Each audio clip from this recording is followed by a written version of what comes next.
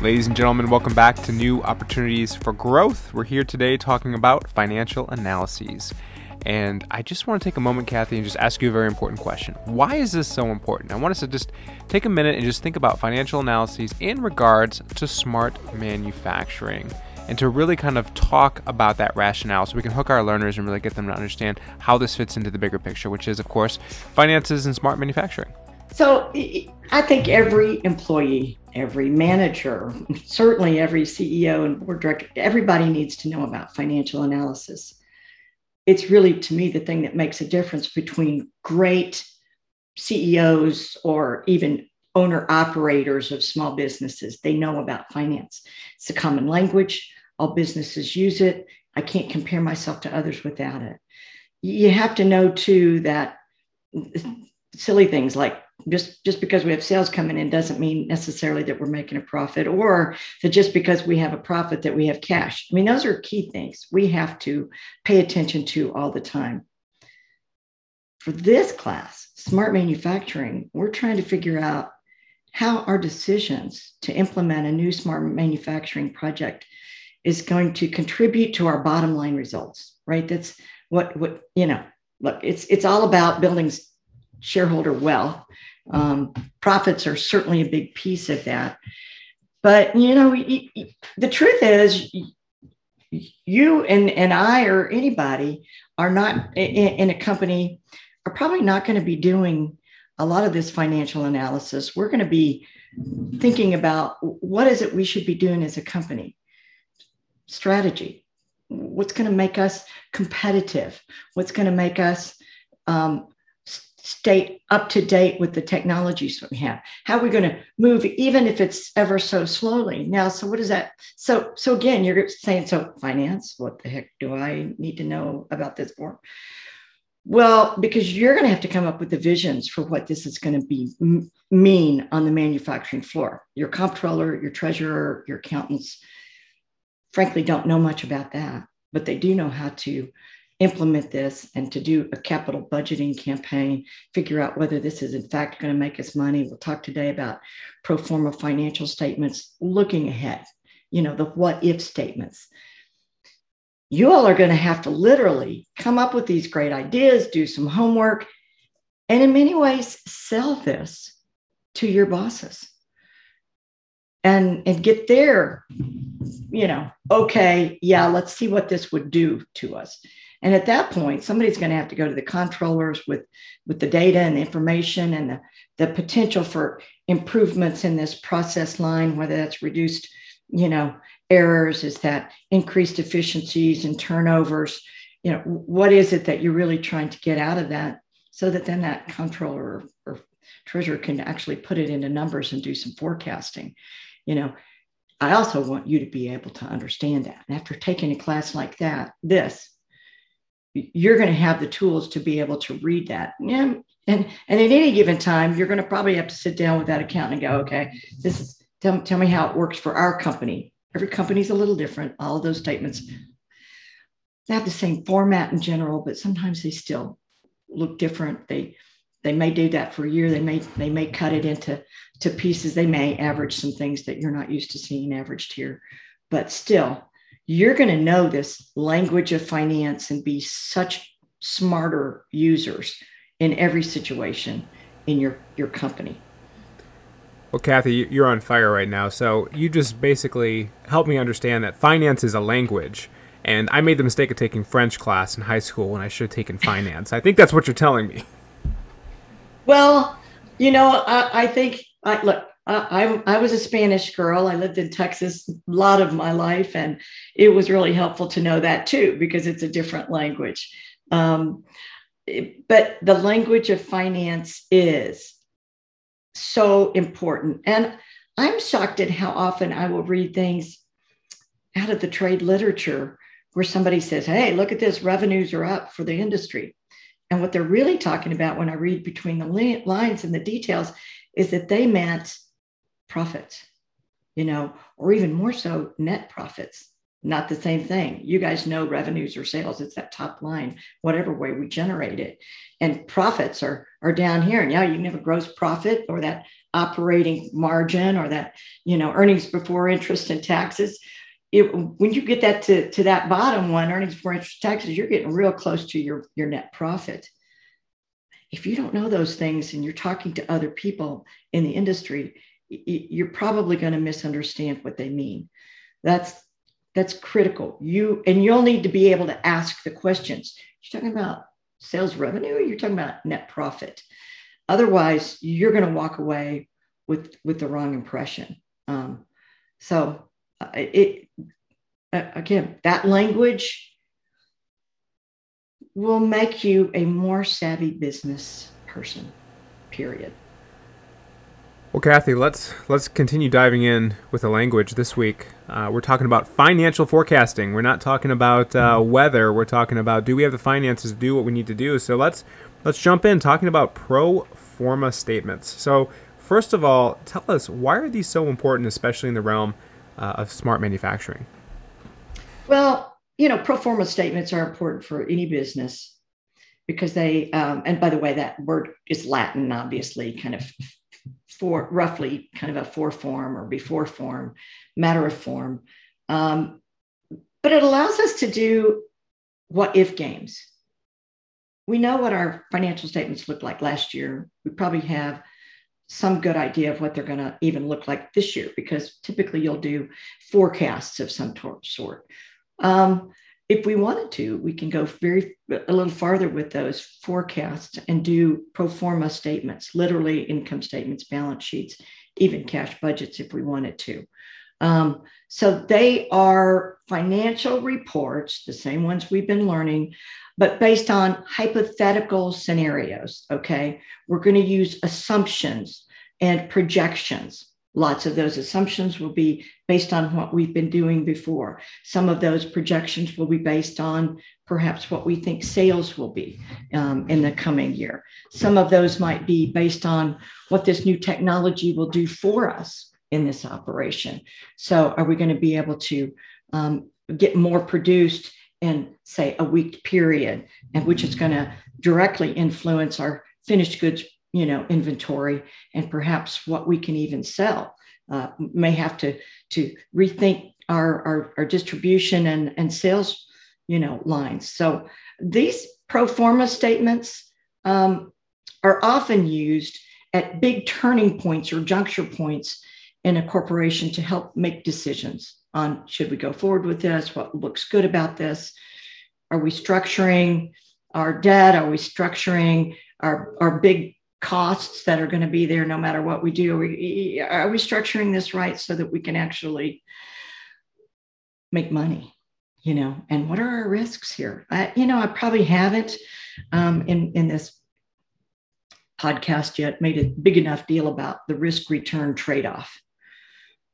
And in this particular week, where we're talking about pro formas and we get into leverage next, this is where risk becomes a really big kind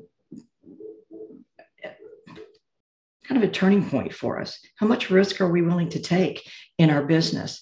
The more risk we take, typically, the more return, the higher return we take. And even the use of debt, as we're going to see, is risky.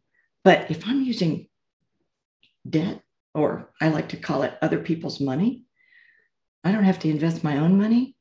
I can go invest somebody else's money to increase my sales by taking on this new project or this new product line, whatever it might be. Wow, that's a great way for me to make a personal return using somebody else's money. That's the whole idea of leverage in the first place. What's the risk? Pretty obvious. What if the sales don't generate? What if I don't get what I expect out of it? I still have the debt. I have to pay it no matter what. We get in over our heads, as we'll see. because we talk more. So that risk return trade-off is critical. On the other hand, if I know the market's booming, I know I have a proven sales promotion tactic. I know that if I miss out on this might be the biggest missed opportunity in my life. I might look a little differently at debt, particularly if I have a good enough balance sheet. I can handle this. This looks great. And in fact, if I miss this, this may be the juncture where I catapult my business to that next level by taking this. If it's a minimal risk, absolutely.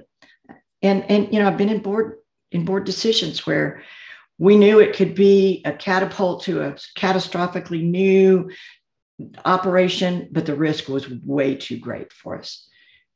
We just knew we couldn't do it. On the other hand, sometimes baby steps is the way to do it. You can still take some small risks and get there slower. And with smart manufacturing, there are lots of things that you can do sometimes on a smaller basis rather than the whole, installed base. Yeah, we're going to throw out the installed base. We're going to put a new piece of automation in there, and do the whole thing over again. That's very expensive.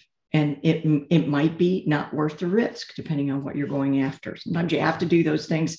Big corporations do it all the time. They plan for those on, 10, 20, 30-year horizons. So, but that always somewhere in those key decisions is that, what if, can I handle that much risk? So, Kathy, it seems like the cash budget is perhaps among the pro forma statements, one that has a lot of significance for making any kind of big capital decision. Can you talk about the relationship between the pro forma statements and that calculating that cash budget? Yeah, we usually think of, the statement of cash flows, the balance sheets, and the income statements as sort of those key financial statements. And if you wanted to, you can go in and do a cash budget, the literal month-to-month projections. But once you've done those are all really, really valuable, because they tell you if you have enough money to run that business, And I might say not necessarily whether I'm making a profit or not, but whether I have the cash to keep the doors open and people paid, right? So it is critical that I can keep track of cash at any point in time for what I'm doing. I think I said it earlier, small businesses often know, what do these sales look like? What do I got to pay in terms of my people? What do I got to pay in terms of my, accounts payable?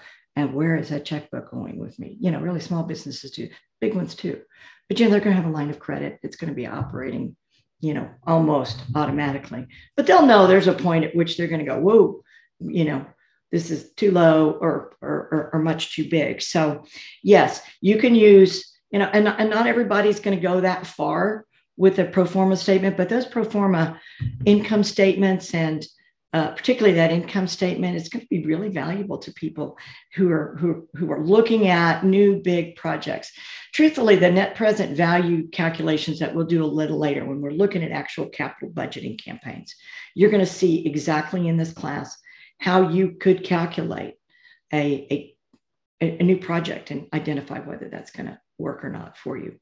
With that information, you go to income statement, then you can begin to think about cash. Yeah, those are all valuable, Elizabeth, pieces we have to have.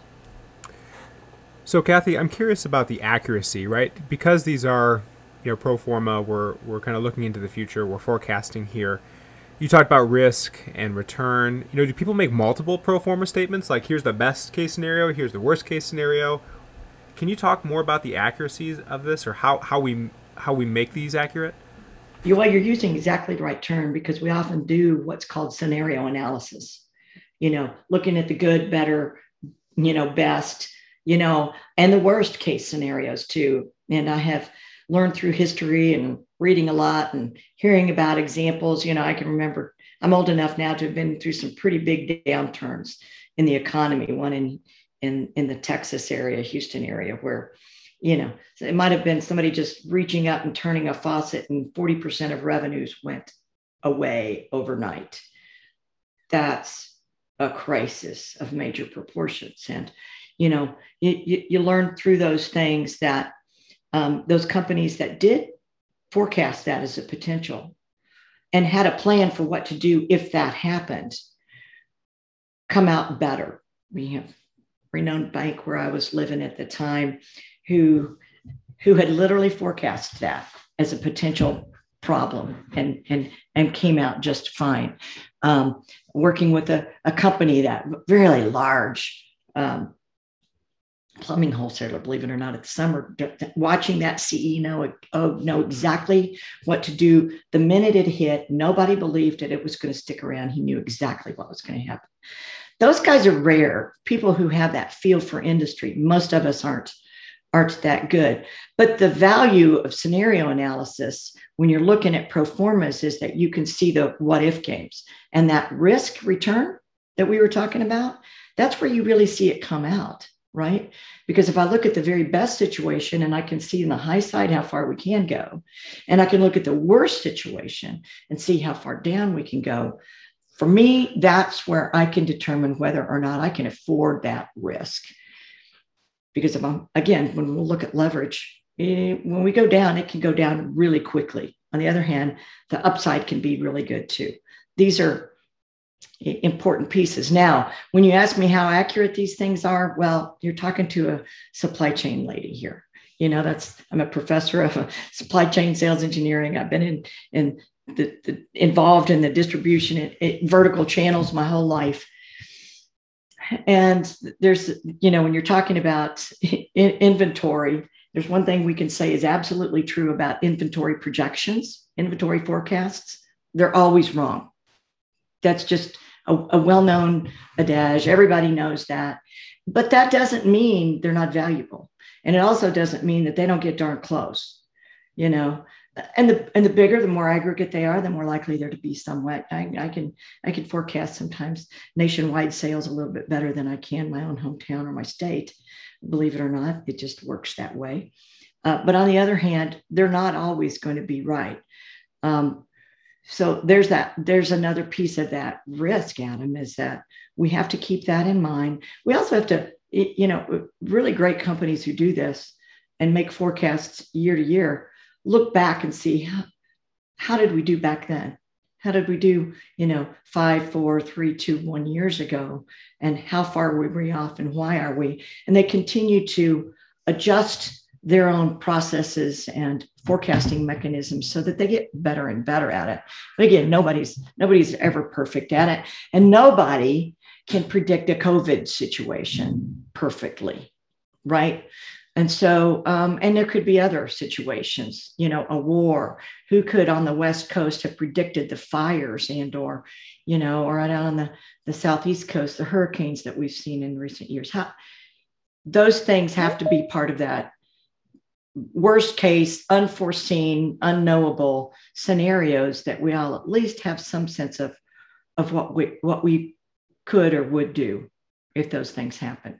I think most large corporations know about those, have those kinds of things in mind, particularly if they're working on a global scale. They have a village of people that they can depend upon if they need help because there's a crisis in a particular part of the world. You just learn through experience what works. So, Kathy, I'm imagining these statements on some CEO's work computer and how they're labeled. Do they really have like this big folder of pro forma statements for various doomsday plans? Like this is the doomsday. No. Probably not. That's something they'll do once. They may do that once a year, maybe even every 2 or 3 years when they're at the big trajectory. I'm going to add a new plant on the west side. I'm going to add on a new production line. I'm going to re-automate what I'm doing here. Or I'm just going to add some new sensors into this production line. Any of those things, it's more likely to say, what's this going to do for us? And for me to do the scenario analysis. Now, every year they may look at those, those financial statements at the end of the year. And even if it's in their head, make some projections about where this is going to go. I mean, every year we do a projection, there's going to be some sort of a decision-making process. So the answer is no, probably not likely. On the other hand, there may be, with a big new investment, big new business, a lot of those scenario analysis that I would go through with my accountants, with my partners, maybe with my board of directors, to think about, is this worth doing? Can we take this leap? And that's where you'll see, yes, perhaps, they've got on their desktop the latest round of scenario analysis and what are the assumptions that go along with those things. You got to remember, it's not just pro forma. It's not a given what those scenarios might look like, and they may have choices about the hypothetical things that we put in. So obviously we wouldn't have necessarily a plan for if a pandemic hits, but if you're a manufacturing company, you should be thinking, well, what if the supply chain gets disrupted? Absolutely. Okay. Absolutely. In fact, that kind of thinking is very commonly done in supply chains. And you have people who do sensing of the industry, large corporations. There's a famous case study of Dell, where they literally have a group of people who look out across literally the globe for their supply chain. And there was one year where there was a potential for a strike on the West Coast, and they could see this brewing months before, and they literally went out and bought futures for airline transportation, because they knew they might not be able to depend on getting those in by ship. And sure enough, the worst came to happen. They had all of that in a row. Those futures had been bought. They, took those options in.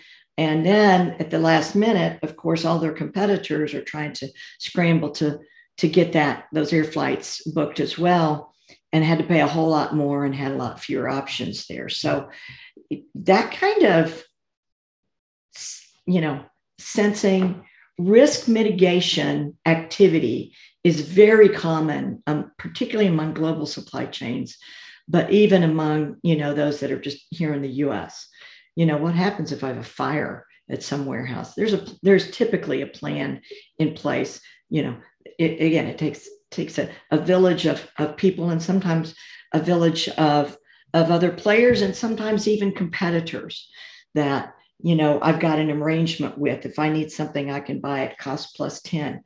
You'd be surprised just how many ways that we accommodate in both large businesses and small businesses, those kinds of contingencies. So, Kathy, this sounds like it's an art form, but it's also a science as well, and there's a lot involved. And so and there's some witchcraft involved as well, I think, is what I'm picking.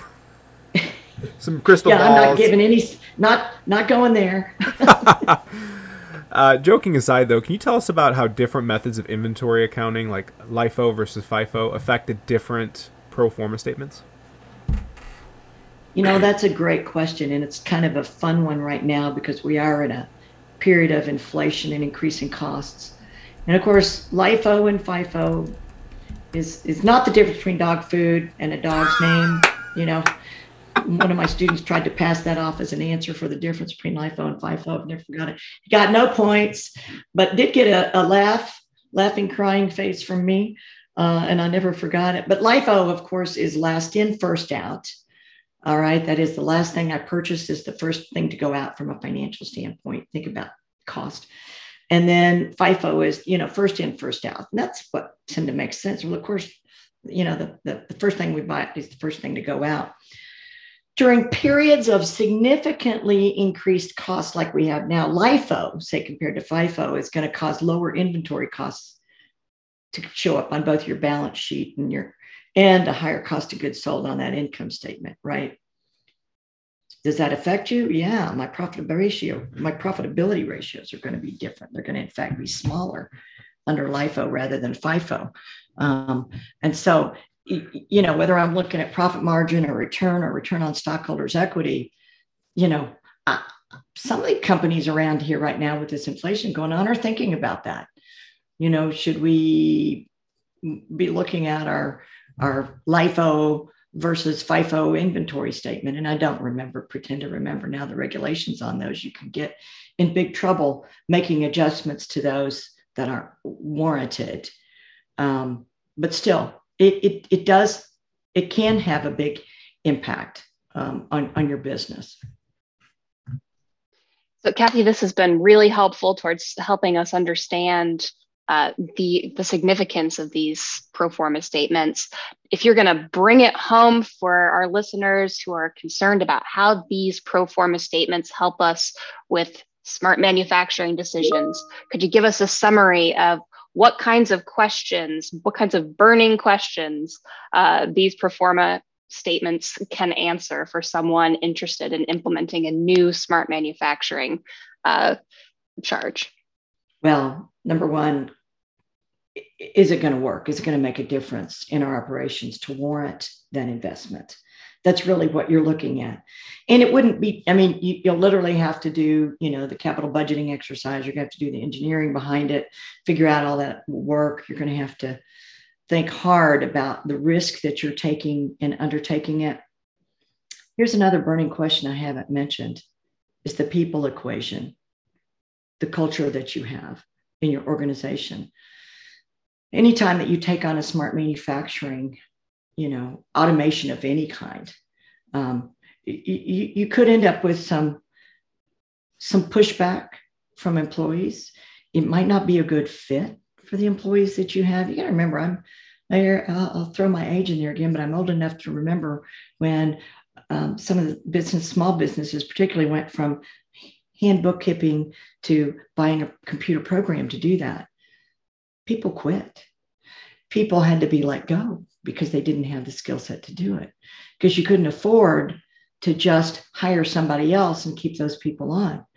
Well, I have discovered in manufacturing environments too, that people equation can be a very big deal. If I'm a very manual oriented operation and I'm already, ready to go to automation, you need to think about that. And that's a huge impact on that pro forma statement as well, because they're a big piece of your labor is a big piece of your expenses, your direct expenses, perhaps variable expenses, depending on the skill of those people, or even whether you need them or not now. So when we're looking at these, it's not just one statement. It really is a holistic view of your company and whether this is going to be a good deal and or not. It may be that you look at some of these and go, we can't do this right now. We may have to take one step back and think about some training for these people, do some other kinds of automation, start with some simple barcodes and scanners that we think maybe they can do first, and then begin to think about the sensor and the other kinds of key automation factors. We could go all day with those kinds of things, but gives you an idea of what I mean. So, Kathy, I think my three big takeaways are that, finance is really an important language. We need to learn how to speak it. And so we need to really pay close attention, and we need to not just be able to identify on a quiz what the answer is. We need to understand what it means so we can talk the language and ask clarifying questions. LIFO and FIFO, they are not different dog foods. That was very important. And finally, this is one of many of your financial tools that can help you make a decision. But it sounds like really there is no tool, as we're rounding the corner in week 4 and we're thinking about these things, we're seeing a build up here in how it's just continually helping us to make the decision for the smart manufacturing. As we learn more about each term, as we learn about each sheet, as we learn about each idea, we're really starting to get a more clearer picture as to whether to move forward, and if we move forward, how to make that transition the best possible.